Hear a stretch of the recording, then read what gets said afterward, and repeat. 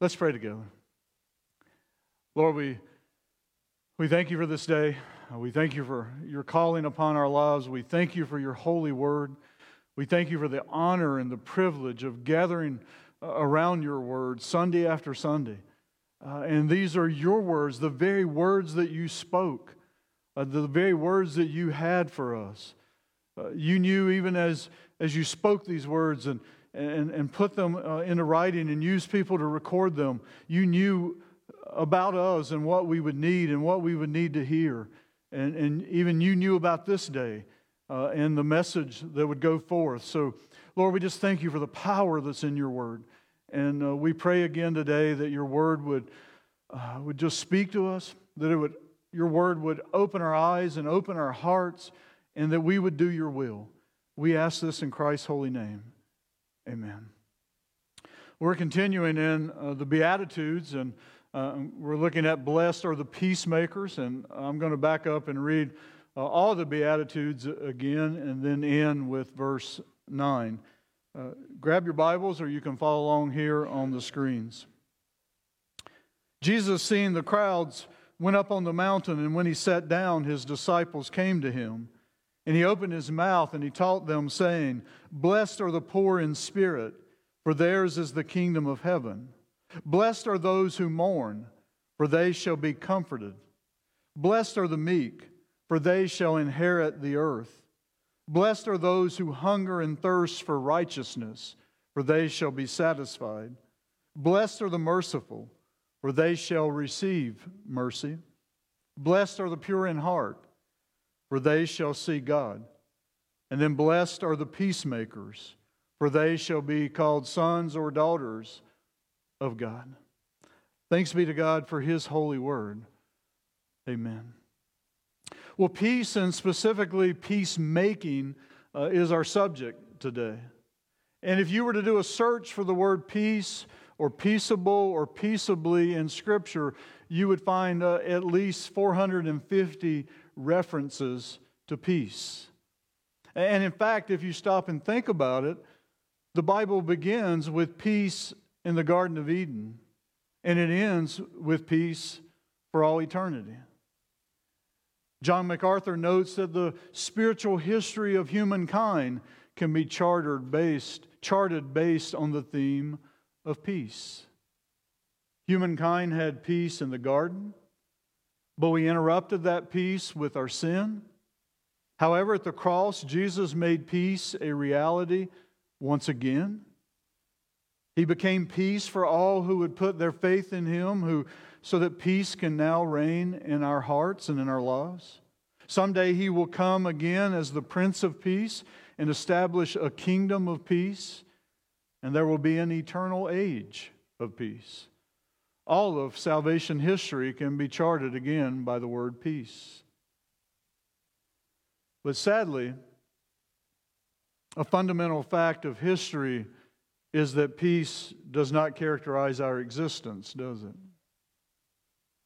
According to the book, The Lessons of History, written in 1968 by historians Will and Ariel Durant, war is one of the constants of history, and it has not diminished with civilization or democracy.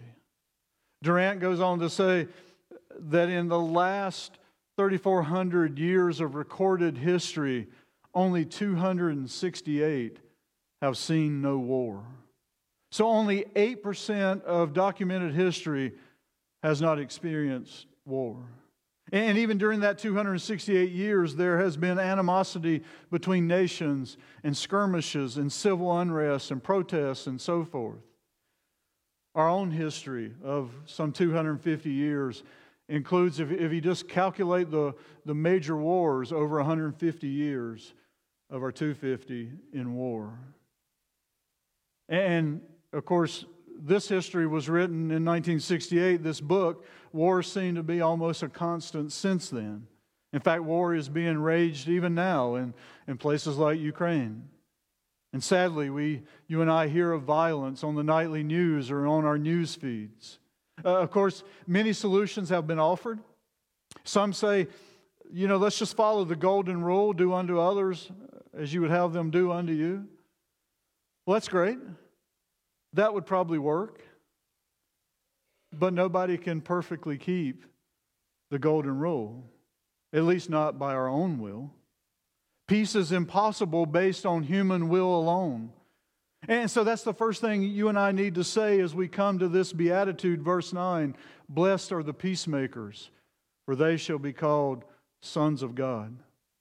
Like all the other beatitudes, this one is impossible to keep apart from the grace of God and the power of the Holy Spirit. But I get ahead of myself. We must first define what's a peacemaker. Who are they? What do they look like? How do they make peace? Well, let's begin with the word peace. And again, I want to quote from MacArthur. He writes, "The peace of which Christ speaks in his beatitude, and about which the rest of Scripture speaks, is unlike that which the world knows and strives for. God's peace has nothing to do with politics, armies and navies, forums of nations, or even councils of churches. It has nothing to do with statesmanship, no matter how great, or with arbitration, or compromise, or negotiated truces or treaties. The most that mankind's peace can offer is a truce, and that's just the temporary cessation of hostilities." So let's begin by realizing we're talking about God's peace, not the world's peace. And God's peace and the origin of that peace is the Hebrew word shalom, which carries with it the idea of wholeness, the idea of well-being. When a Jew wishes someone shalom, it's more than the absence of trouble. It's more than the absence of conflict. It's a desire for a complete and a whole life. And that complete and whole life is found by being in right relationship with God. And that right relationship, folks, can only be found by trusting in the Lord Jesus Christ. Romans 5:1 says, "Since we have been justified by faith, we have peace with God through our Lord Jesus Christ." The second half of Jesus' word is, of course, the word makers, which requires us to understand that a peacemaker is not passive. A peacemaker is a source of peace. A maker is dynamic. A maker is active. A maker is bursting with energy. So peace and maker together describes one who is actively pursuing peace in its fullness. A peacemaker wants more than the absence of conflict. He or she pursues wholeness for himself and for others. That said, you and I can further define what a peacemaker is by saying what a peacemaker is not. Professor Kent Hughes says it much better than I, and he writes, "A peacemaker is not the kind of person who is always easygoing, who does not care what anyone else does as long as it does not directly affect him. Neither is the peacemaker always tolerant. You do your thing and I'll do mine. Nor is the peacemaker an appeaser, the kind who wants peace at any price. Appeasement does not make for peace. It just puts off the conflict." You want to know about appeasement? Talk to Europeans who may still be living in the mid to late 1930s who tried over and over again to appease Adolf Hitler. It didn't work. It led to tragedy. Appeasement is not always the answer. A peacemaker, what Hughes has talked about here, is a peacekeeper, not a peacemaker. A peacemaker is not afraid to make waves if it will ultimately make for peace. So what characterizes a peacemaker? Well, he or she is honest. If there's a conflict, he or she admits it. Regarding false prophets, God said in Ezekiel 13, beginning with verse 9, "My hand will be against the prophets who see false visions and who give lying divinations, precisely because they have misled my people, saying peace when there is no peace. And because when the people build a wall, these prophets smear it with whitewash. Say to those who smear it with whitewash that it shall fall. There will be a deluge of rain, and you, O great hailstones, will fall, and a stormy wind break out." God's point was this: declaring peace when there is no peace, declaring peace without dealing with the conflict, is like painting over a wall without dealing with the source of the cracks. If you don't deal with the source of the conflict, the cracks keep coming back, and so does the conflict. You see, a peacemaker does not merely smooth over the situation. He or she sometimes must be painfully honest about the failures in a relationship, including their own failures. A peacemaker does not pretend. They do not declare peace when there is no peace. They don't go looking for trouble, but they honestly try to deal with troubles.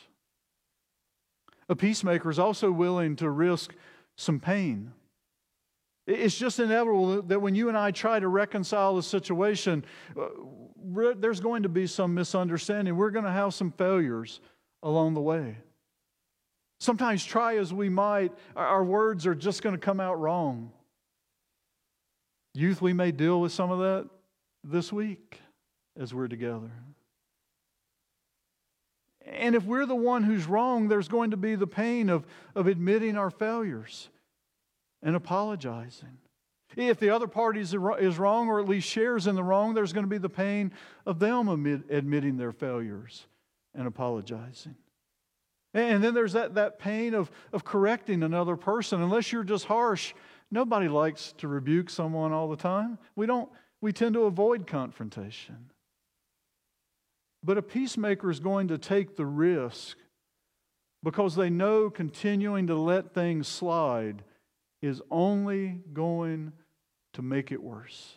It's only going to make it worse. Though it's a bit of a paradox, a peacemaker is going to fight for peace. Ken Hughes says that they will wage peace instead of waging war. That will wage peace instead of war. It's perhaps what St. Francis of Assisi had in mind when he prayed, "Lord, make me an instrument of thy peace. Where there is hate, may I bring love. Where offense, may I bring pardon. Where may I bring union in place of discord." Now, folks, I got to say that a peacemaker seeks to be gentle. He or she doesn't see their calling to be honest as a license to kill, so to speak, with their words. Okay? The goal is not to tear someone down. The goal is to restore the relationship. A peacemaker is humble enough to understand that he or she is also imperfect, that he or she is also at fault. A peacemaker keeps his ego in check and tries to be gentle and loving. But a peacemaker is willing to be honest about his or her own faults as well as those of another. They're not satisfied with what we might call cheap peace. They're not just going to whitewash over a conflict. They're willing to work for the peace. This may be the hardest of all Beatitudes. It's a lot easier to preach than it is to practice, I can tell you that. But you know, God and His Son, Jesus, are the ultimate peacemakers. God saw the gravity of our problem. Our problem was we're not at peace with Him. And it was clearly our fault. And the fault was our sin. But God refused to just sweep it under the rug. Instead, he was honest. He was honest about our problem, and he risked the pain, and he went to work to make peace through his Son, Jesus Christ. The Apostle Paul put it this way in Colossians 1, "For in him, Jesus, all the fullness of God was pleased to dwell, and through him to reconcile to himself all things, whether on earth or in heaven, making peace by the blood of his cross." God made peace for us. Peacemaking is a radical calling, but it's our calling. As Jesus made peace for you and I, we're called to make peace with one another. And the calling in this beatitude, like all the other beatitudes, must begin with a heart change.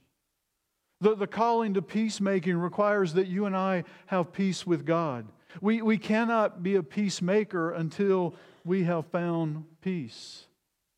Without grace, we're natural enemies of God. We're natural enemies of one another. Our hearts must be changed. We simply cannot give what we do not possess. It's futile to try to make peace with others if you and I are walking civil wars.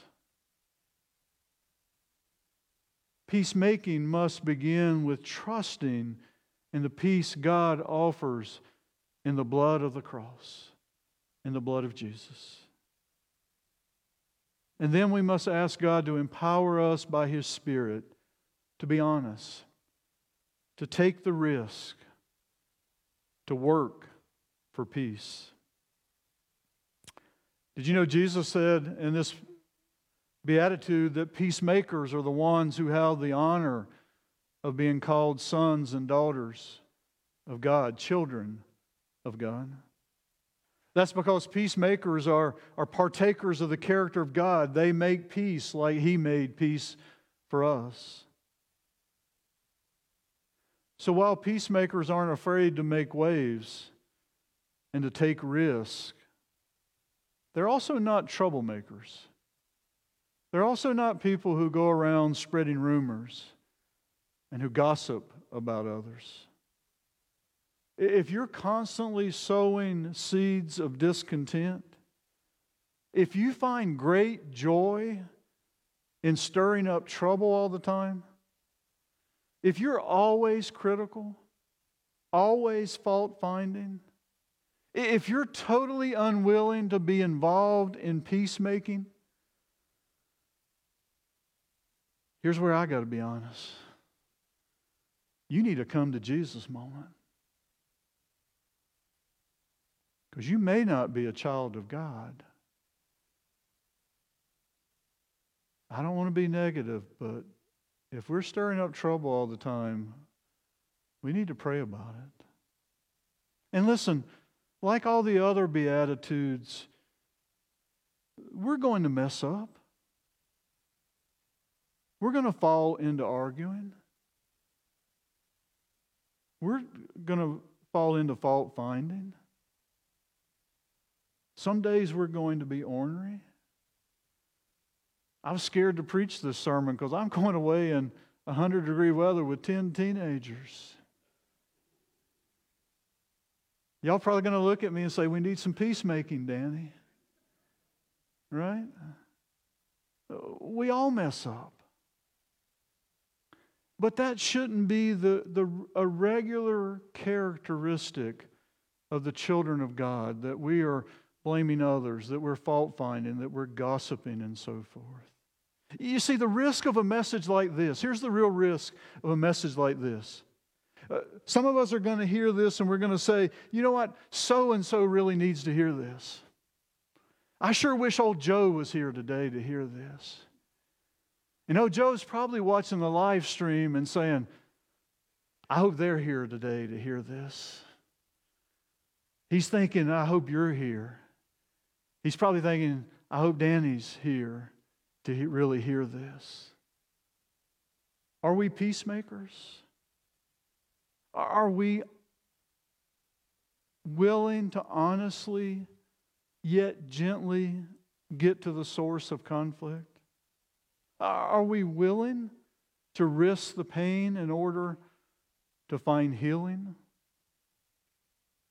Will we work for peace? Blessed are the peacemakers, for they shall be called sons and daughters of the living God. Let's pray together.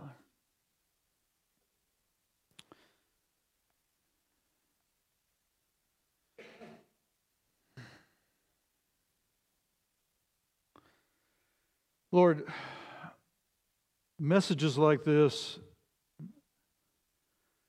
strike me with fear and trembling.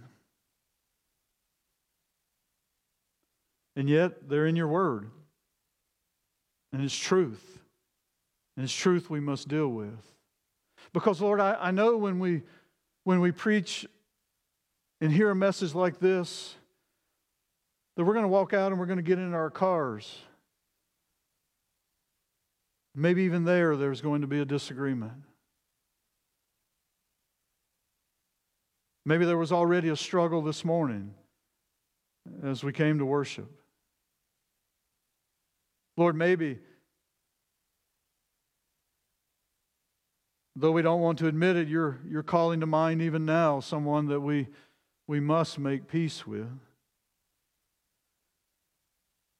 So, Lord, would you empower us to truly make peace, to seek after peace in our lives and in the lives of others, to seek after wholeness and their well-being. We thank you for the peace you've given us in Christ. And we know that apart from Jesus, there's no lasting peace. So we pray, first of all, that everyone gathered here would know that peace which passes all understanding, that peace that comes from being in right relationship with you. Make us peacemakers. I pray that we'd be gentle in our own failures, gentle with others when they fail, that we would not be so quick to tear people down, but to restore the relationship, to be honest enough to bring restoration. Lord, help us to take the risk of reaching out to someone we need to make peace with. They may reject it, we don't know. But give us that courage. And I pray that by the power of your Holy Spirit that we would continue to actively pursue peace. Empower us to work for peace each and every day. In Jesus' name we pray. Amen.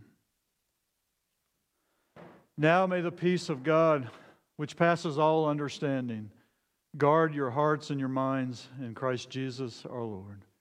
Amen.